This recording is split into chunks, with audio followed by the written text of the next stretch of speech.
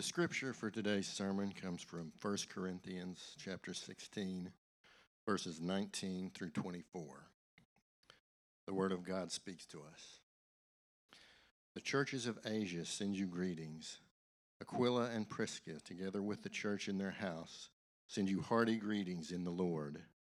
All the brothers send you greetings. Greet one another with a holy kiss. I, Paul, write this greeting with my own hand. If anyone has no love for the Lord, let him be accursed. Our Lord, come. The grace of the Lord Jesus be with you. My love be with you all in Christ Jesus. Amen. This is God's word to us. Well, good morning. My name is Chad. I'm one of the pastors here, and I would love the opportunity to meet you if I haven't yet, but I'm just going to dive in because we've got some housekeeping to do. We've got some family business that we want to just step into, and this is good stuff. This isn't like a dad coming in to say, hey, we got to clean up our act. This is actually good news. Maybe you've been with us for a little bit, and remember that it was 3 years ago in August that we started here. We moved from the barn into this place, and we had evenings in this until the end of that year. And so it was January of 21 in which we started in the mornings and having this place. But it's been 3 years that we've been here, right here in this site, doing all of it. We've been praying for just God to give us presence in some measure of permanence, like the idea of like roots going deep. We've been asking God, like, God, we sense you're leading us into an area. We sense all of this, and we've just been asking God to provide a place for presence and, again, some measure of permanence. And I want to say today that God has miraculously, and I don't just throw that around, God has miraculously answered these prayers for us. He has met us in those things. And so this past Monday, we signed a long-term lease in which we get to use this place around the clock. We have this all the time. We get to use 10 West. And let me just head off a couple of groans. You're like, this is the answer to prayer? This is the answer to prayer? Yes, yeah, and let me tell you a couple things. For the last 3 years, we've gotten to use this on Sunday mornings for a handful of hours, and right now we have access to it all the time. We get to use it for trainings, for membership classes, for feasts. The other evening we were up here, and there was a group of people who were meeting, and they were huddled in the coffee shop. Most of them come to our church, and we just had the opportunity to open the doors and fling it open for them to use this space just on Monday evening randomly. And so all those spaces, there are a handful of things that are really need us to put our attention into, which is, it isn't just like, hey, we get a space. It is a non-starter to think about this space without the ability to renovate it. And top on our priority list of renovation is that our kids space is not just in need of, but like we absolutely have the opportunity and get the chance to turn this into a first-class kids space for all of the kids that God has blessed us with in this place. So yeah, that's absolutely right. It's worth celebrating. It's worth praising. Yeah, all those with young kids are like, yes, finally, thank you. And again, there's so much I could say about this, but one of the things is like that we've just been pleading with God and asking God to meet us in is like the idea that our kids are using the restrooms that are shared with the restaurants.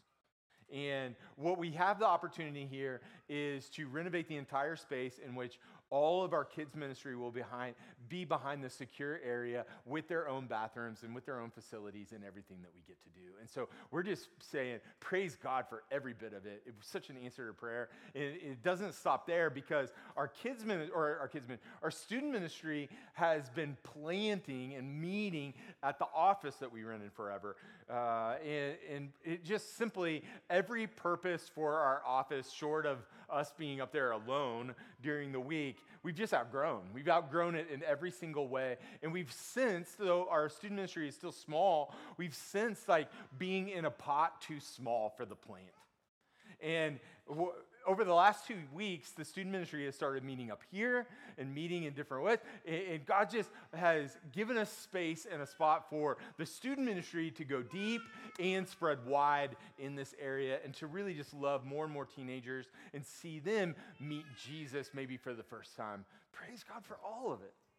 What you might not know is that for years before we even started as a church out here, we've just been praying, and there's been a group of your leaders here in this church that have been praying every Tuesday morning with, I think we've only missed one or two, in all of these years, every Tuesday morning at 6 a.m. gathering for prayer and pleading with God for all sorts of things. It's such a massive piece of our church that largely goes invisible to everything that's happening here. But just over a month ago, we took one of those mornings and we said, hey, nothing else on our agenda, no check-ins, nothing else that we're praying for other than, God, we desperately need you to do this.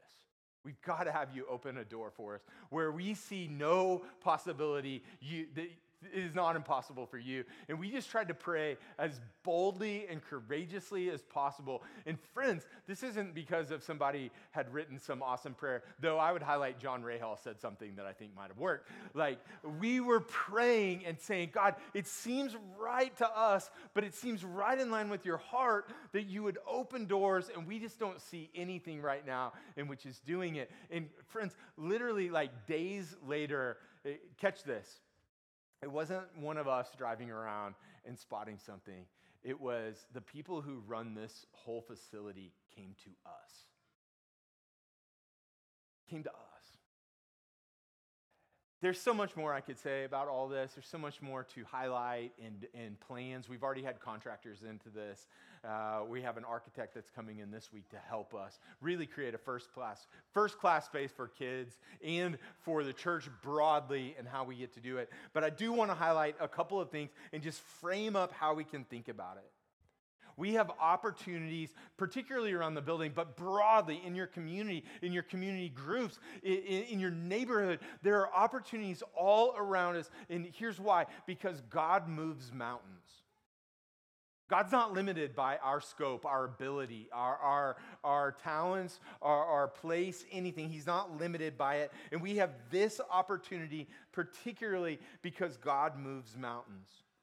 Secondly, we have this opportunity, particularly around the building, we have this opportunity right here to renovate this into a space that really does serve the church and broadly helps us love this city. We have this opportunity because God is gracious and because the people of God that have been gathering here through all the ups and downs of the last few years have lived and walked in a way that the community around us has noticed.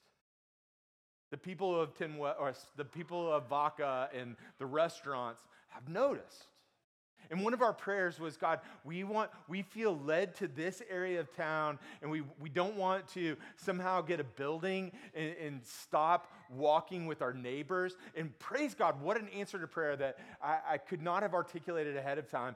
But we still get to do life with all these people in a very direct way in which we've got to walk out relationships, and how we live in the days moving forward matters as a witness to the living God. Amen? Amen.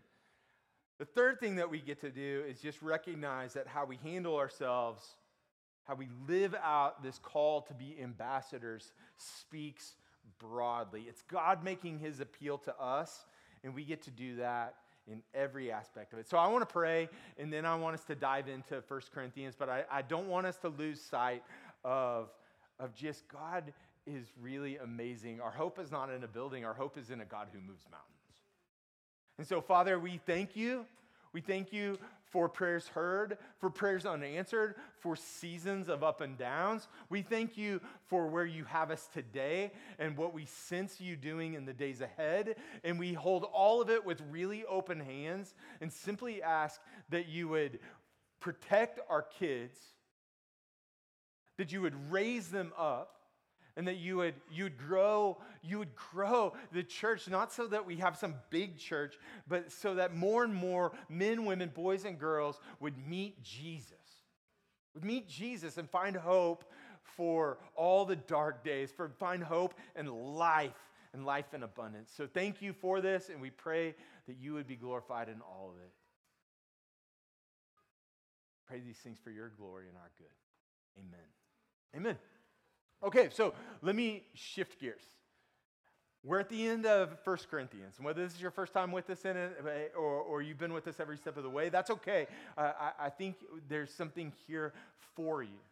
And it's chapters like this which feel almost like reading a phone book sometimes, where you're just like, wait, half of you are like, what's a phone book, dummy? You're like way too old. Yeah, you're way too old on this stuff. I'm on the fly trying to think of another example, and I'm gonna fail misery. So I'm moving on. Okay, it's like just going through it, and you're like, man, well, how is this speaking to us? And it's Paul at the end of this letter with some housekeeping to do. What I want you to notice is that he does this in a couple particular ways that are really interesting for us, and so there is a lot here, and we just don't want to miss it. He's going to talk in chapter 16 about a number of things, but let me just frame it up. He talks about giving in this first part, which kind of seems weird. He's like, hey, these churches are giving. You should be giving too. And here's what he says. Here's what he says in verse 1. Now, concerning the collection for the saints, as I directed the churches of Galatia, so you also are to do. It's just as straightforward as can be. Like, there's an aspect of giving which it goes to the church of God. He says that, and he unpacks that for a second right here. But this chapter is also like, it's not Paul with like, hey, Corinth, you guys are way out there. I'm never going to see you. It's Paul again and again, like naming names. And he already named Galatia, but he names cities, Macedonia, Ephesus. He's naming these different places. He names a house church in another town. He's naming names of people that are not just nameless, faceless people. These are precious to him. It's the same Paul that we quote all the time to say, like, man, I was happy not only to share the gospel with you, but to give my life as well. And that really is the heartbeat of what we want to do here. It's Paul speaking to relationships. Notice what he says in verse 7. He says, for I don't want to see you now just in passing. I don't want to just come and just pass through. I don't want to just grab a meal. Like, I want to be with you. I don't want to see you just in passing. I hope to spend some time with you if the Lord permits. Timothy, Apollos, but also the Ephesians and Macedonians, like you people have become so precious to me. Like I want to come through and invest and be with you. Relationships matter in the church. And Paul's getting to that. He goes on, it doesn't stop there. The rest of the chapter is relationships. In verse 15, he says, now I urge you, I plead with you, I'm appealing to you, brothers. You know that the household of Stephanas were the first converts in Achaia, and that they have devoted themselves to the service of the saints. Be subject to such as these, and to every fellow worker and laborer. I rejoice at the coming of Stephanas and Fortunatus and Achaicus, because they have made up for your absence. Like, he's grieving the absence of these people in his life, and yet he's also blessed by the presence of others. Paul is getting to relationship, for they refreshed my spirit as well as yours. Give recognition to such people. Friends, like, there's so much to unpack here. We could spend the whole time literally walking through this, and it's worth it. It's worth asking more questions in the text. It's worth asking all of it. But for our purposes this morning, I want to highlight the loud and clear charge that Paul gives here in this chapter. I want to show how it relates to the themes that we've been covering throughout this entire letter, and how they relate to the big story that God is calling us to. Okay, so we'll do a little bit of work here in 16. We'll kind of pull back and talk about the themes of 1 Corinthians as a whole, and then we'll just kind of go macro on the whole thing and say that God's not just talking to the people of Corinth, he's talking to all of us, and he's inviting us into some big story right here. And so start with me right here with the charge, the non-negotiable, unavoidable charge to this little church plant in Corinth. Here's what he says in verse 13 and 14. Be watchful. Stand firm in the faith. Act like men. Be strong, and let all that you do be done in love. Be done in love. Hey, I'm not going to spend a ton of time on this because I'm going to refer you back in January, the last Sunday in January, and the first 2 Sundays in February. We spent those 3 Sundays preaching through those 2 verses the whole time. And those are on our podcast feed. You can go right there, Frontline Yukon, and you can download those. You can listen to those. You can remind yourself of those. If you would want the notes, I will get you the notes to all 3 of those sermons. But we spent a lot of time unpacking that. I simply want to draw a couple of questions out of it. Be watchful. For what? For your soul. We live in a day, in a moment in which we're watchful for all sorts of things. I would say we're not even watchful, we're alarmists. And the Bible's not calling us to be alarmists. We're not just crying wolf at everything. We're to be watchful people for our souls. For our souls. Stand firm in the faith. Why? Why? Because it's really easy for us. With the foundation in which our life is built upon matters massively. Stand firm. You cannot stand firm if your foundation is sand. You can't stand firm if your foundation is on a fault line. You can't stand firm if there's no foundation at all. You simply can't stand firm. And so pay attention. Standing firm is also different than how we often see this played out, which is just stubbornness. Which is this, well, I've decided this. The Bible's not calling us to stubbornness. It's not calling us to be obstinate. It's not calling us to be bullheaded. It's calling us to be firm in the gospel. It's calling us to be firm in the faith. That's also teachable. So don't reduce this to just like some stubbornness.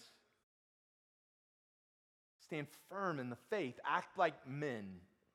Act like men. How? Like, again, we want to live past any cartoonish stereotypes that come out in this. How do you act like men? I refer you back to those sermons, but one of the ways is that we would stand courageously. Ladies, you absolutely can be courageous. I'm not telling you cannot be courageous. Courage is universal attribute. But there's a particular aspect for men in which there's duty. There are aspects in which they're called to be protectors and to stand in this and to fling our arms open in a culture, in a moment, in a place in which, listen, it's going to require strength and courage and firmness of foundation. We fling our arms open not to just fight every alarmist fear that we have, but actually to be a place of refuge and peace to those around us.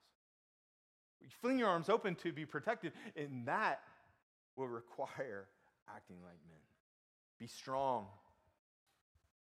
Be strong, because these moments require it. The day that we live in. And then see how it ends. On the back of act like men and be strong, it says, let all that you do be done in love. In love. There's no contradiction. There's no irony here. They go together. They go together, absolutely. And each one of these on their own gets twisted into some cartoon version of what it means to be a Christian. If we just take them in isolation, they get twisted up.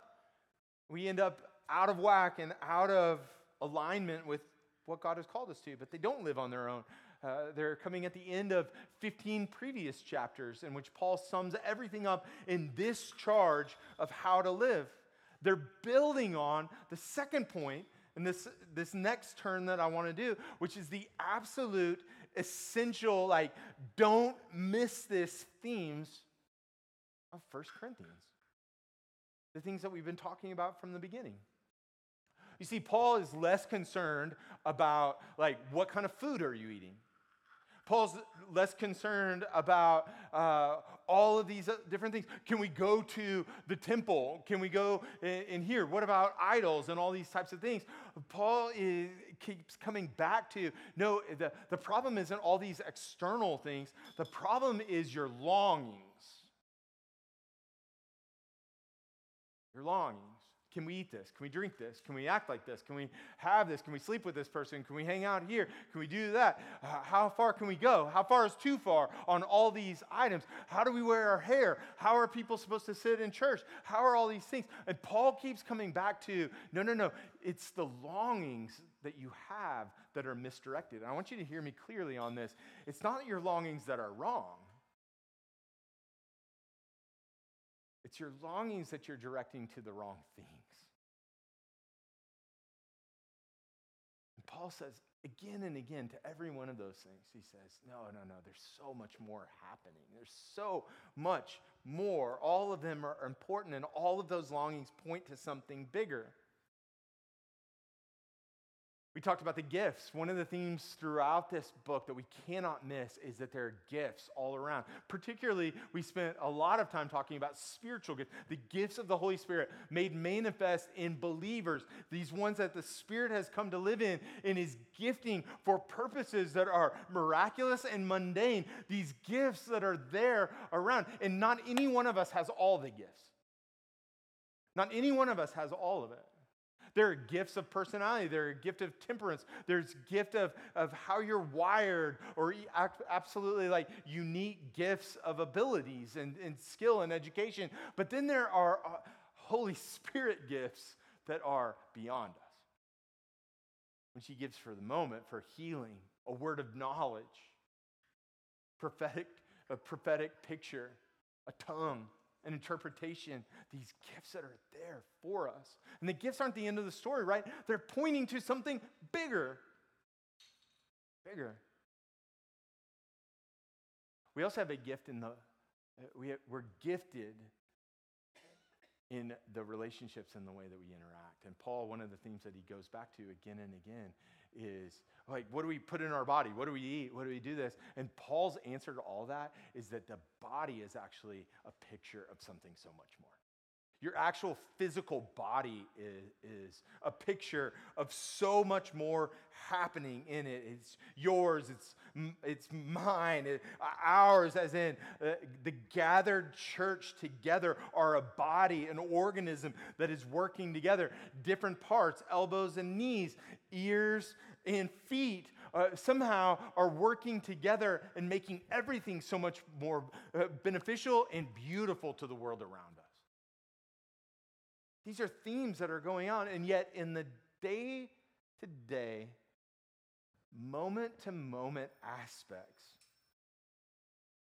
of life and wrestling with longings, with giftings, with body, with relationships, all those things, in the moment-by-moment spaces, this little church in Corinth and in Yukon often forget that.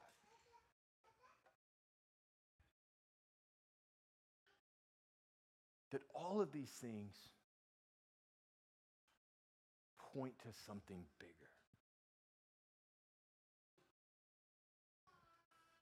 See, Paul, the people have written this letter in 1 Corinthians. The people of Corinth have written this letter essentially asking, like, how far is too far on hair, on food, on sex, on relationships, on marriage, on who has the best gifts, how far is this, who has these things. They're asking about all sorts of things, even death. They're asking about death in here.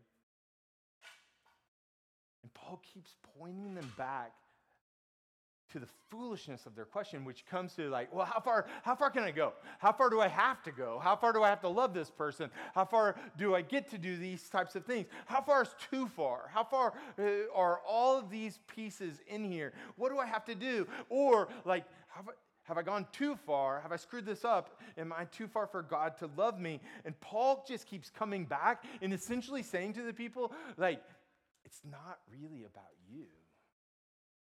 Like, if you think church is just about what you get to eat or drink or talk to or who's the best or who's first, you're reducing church to being like a self-centered thing. And church is actually about something so much more. It's where you find the purpose of all those longings. It's where you find all of every bit of it pointing. One pastor describes it this way, describes the problem this way. Everything from the hours of our workday to the gender of our sexual partner is taken to be a matter of individual preference.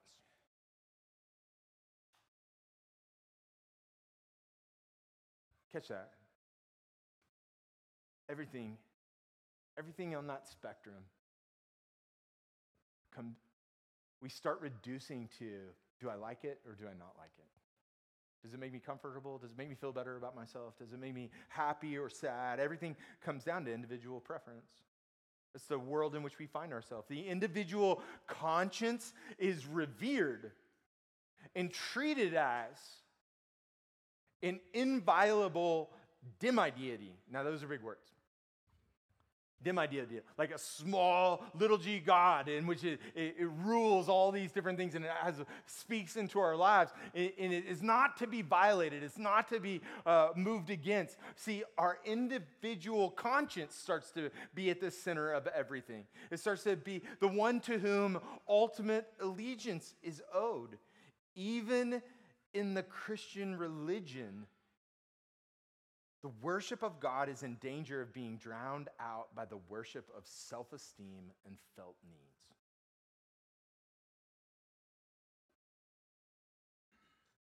God is praised insofar as he makes us feel better about ourselves. And here's the problem. That could have been written for Corinth as much as it could be written for us. That there's all these subtle ways in which we make it about us. We make it about our convenience and our conscience or our preference. When the whole story, every bit of it is about God. And so what's the big idea? What's that theme of the letter? The church of God is so much bigger than you and I. And I want to unpack that with four things real quickly. The church is to be holy. That's what the letter tells us. The church is to be holy. Why? Because God is holy. Because God himself is holy, without sin, sanctified and set apart. It's God who is holy. And the second verse of this whole letter says that. Chapter 1, verse 2 says, to the church of God that is in Corinth, to those sanctified in Christ Jesus, called to be saints, together with all those who in every place call upon the name of our Lord Jesus Christ, both theirs and ours. The church is called to walk in holiness. Now, all of us fall short. All of us are a big pile of mess all the time. All of us sin every day more than we like. That's not to excuse it. How do we walk in holiness in a practical way? We do that one another with repentance. In which again and again we run to this God. He washes us clean in this. The second thing I would say is the church is to live in unity. It's called to be holy, and it's called to live in unity. That doesn't mean we are going to agree on everything all the time. Listen, we as a staff, we don't agree all the time on things, but we walk together. We walk together in this. Verse 10, chapter 1, verse 10 says, I appeal to you. Right here at the beginning of this letter, Paul says, I appeal to you, brothers, by the name of our Lord Jesus Christ, that all of you agree, and that there be no divisions among you, but that you be united in the same mind and the same judgment. You would walk in unity together. You see, the church is bigger than you and I. It's bigger than just, well, what do I get out of it? My preference and mine. Did I like that or not like that? Did someone look at me wrong or not look at me wrong? It's bigger. The third thing is the church is to be purposeful. There is a purpose for the church. It's bigger than us, but it's also not just like, hey, endlessly, we're just having a happy time just getting together every Sunday. That's not the end goal of the church. The end goal of the church is not to evaluate, was this good or bad, or did it meet all your needs? The church is here for a purpose. Notice what it says in chapter 3, verse 16. It says this, do you not know that you are God's temple and that God's Spirit dwells in you? And you, verse 17, it goes on, it says, you are that temple. It's who you are. Well, what was the purpose of the temple? It was the purpose of which not only followers of Jesus would gather, or followers of God would gather, and be able to worship him as he called them to worship, but it was where this watching world would see and be introduced to the living God. It isn't just, hey, is this place going to be nice enough when we renovate it? It isn't just, are the seats going to be X, Y, or Z? It's that God has a purpose. The church is to walk with purpose. And the fourth thing I would say, I started with the church is called to be holy. The church is called to walk in unity. The church is called to live out its purpose in this world. The fourth thing I would say is the church made up of individuals, you and me, are to be knit together in the body of Christ, sanctified and set apart for the purpose of loving those around us. We're not just to be nice people. We're not just to do good deeds. And if you were to look at chapters 8 through 14, you could really frame this up as like, just count, go through 8 through 14 and count how many times Paul goes back to, hey, here's what we're supposed to do. We're supposed to love one another. Here's how this is bigger than the question that you're asking me. Paul says you're to love one another. And I just want you to see how he frames this up. In chapter 10, verse 24, he says, let no one seek his own good,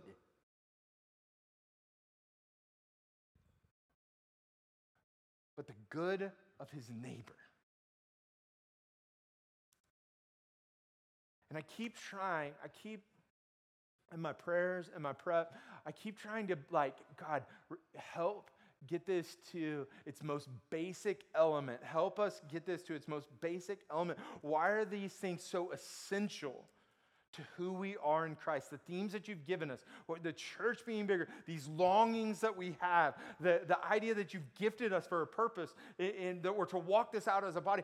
Why are these so essential to us? And what is that most basic element? And so that gets us to our third and final point. This incredible, more than our minds can comprehend, and you need to take me seriously on that, more than our minds can comprehend, big story that God is calling us to.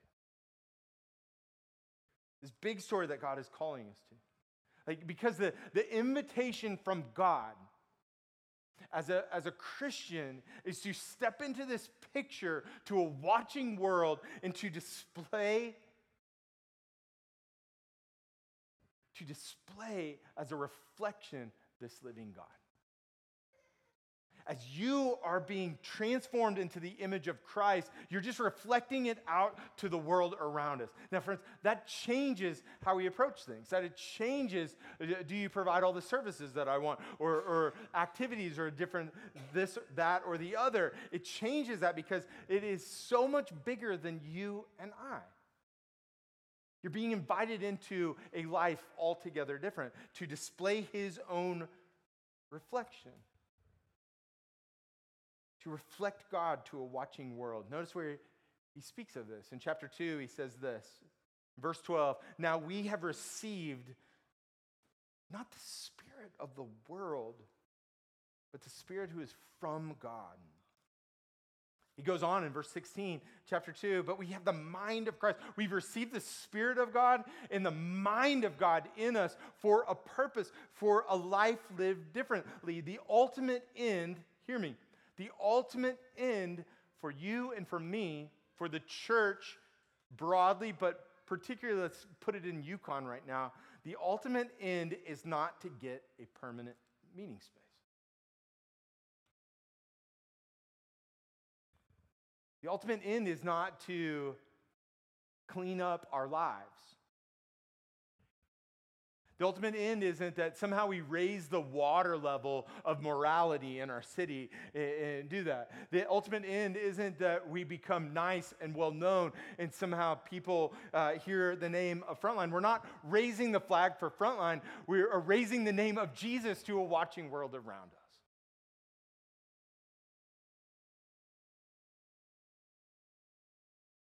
And if you want help with understanding and living that out, well, hear me, you must realize that how you relate to the church gathered broadly is a revealer. It says something about the core of your understanding of your relationship with God. You can't just do life. You can't just walk as a solo project because he's called us to walk as a body. He's called us to do those things. And so in the middle of a dying world, in the middle of brokenness all around, God has called his church to shine the light of life into the darkness. For you and me to be a part of that. Certainly in our neighborhoods, certainly in our workplaces, certainly with those around us, but also as the church gathered. And notice what he says in chapter 10, verse 31, he says, so whether you eat or drink, that's all of you, biologically, that's all of you. Whether you eat or you drink or whatever you do, that certainly is all of you. Whatever you do all to the glory of God.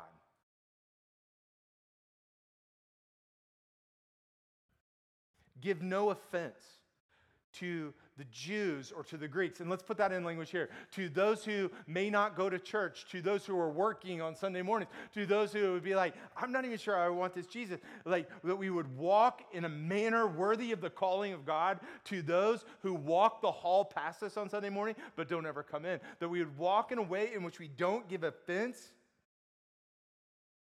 Just as I try to please everyone in everything I do, not seeking my own advantage, but that of many, that they may be saved.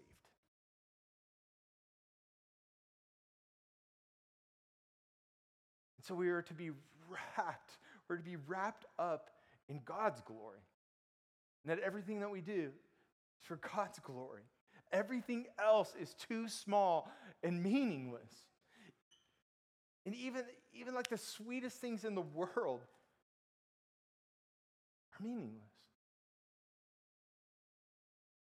And so, hear me, if you've built your kind of religious Christian life around what you can get, you've missed the whole thing. You've missed the whole thing.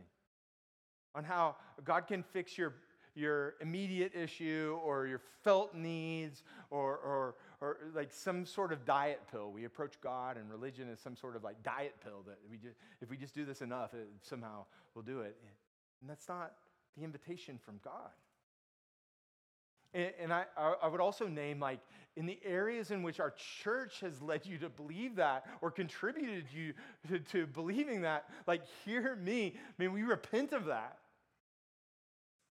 and apologize for it.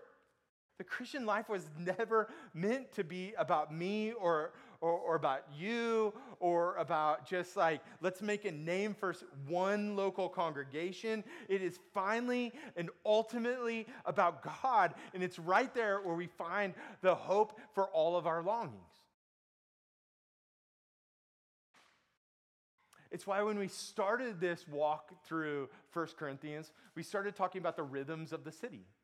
And the rhythms that we walk out in this. The people of Corinth were walking to different rhythms, and they didn't even know it. They didn't even know it that they were keeping a rhythm that was more in line with the world around them than the rhythm that Jesus had given them to walk in. Jesus' rhythm is often slower than we like to give credit for. Slower than we would like, slower than our culture wants. It wants instant gratification. And we find ourselves kind of speeding up at different times. And we've got to remind ourselves, we've got to go right back to the word that says, no, what is the rhythm that God has called us to? The rhythm of community. The rhythm of gathered and scattered. The rhythm of Sabbath. The rhythm of prayer. The rhythm of confession. The rhythm that says, it isn't that I long for too much, it's that I don't even long for enough. So we would think about the rhythms that we're walking in this place. It's also why we've wrapped it up over the last few weeks of leaning into what Jeff has been preaching through, this telos, this trajectory of our life. Where is all this going? Where is this whole story heading? And what is that going to? Is where we've got to ask the question of where is our life going, and the decisions that I'm making today and tomorrow and I'm moving towards, is that moving in the same direction that Jesus is calling us to? The rhythms and the trajectory of our lives matter. And so I ask you, the question that God's been pressing on my heart all week is like, where are my rhythms off? Where is the trajectory going? And do those line up with you, Jesus? Not just my own preference, not just my own needs, real and felt, but where are they being formed by you, Jesus? It's this conversation in chapter 15 around resurrection. It was all weird. It's like, wait, people aren't believing in the resurrection, all these types of things. And cut through all of it, Paul is saying, and Jesus himself says, to friends who are grieving and going through real pain, Jesus standing there with Martha says, I am the resurrection. I am the life. I am where your hope is found. Your hope is not found in getting your needs met. It's all right here. And he turns to her and he says, do you believe this?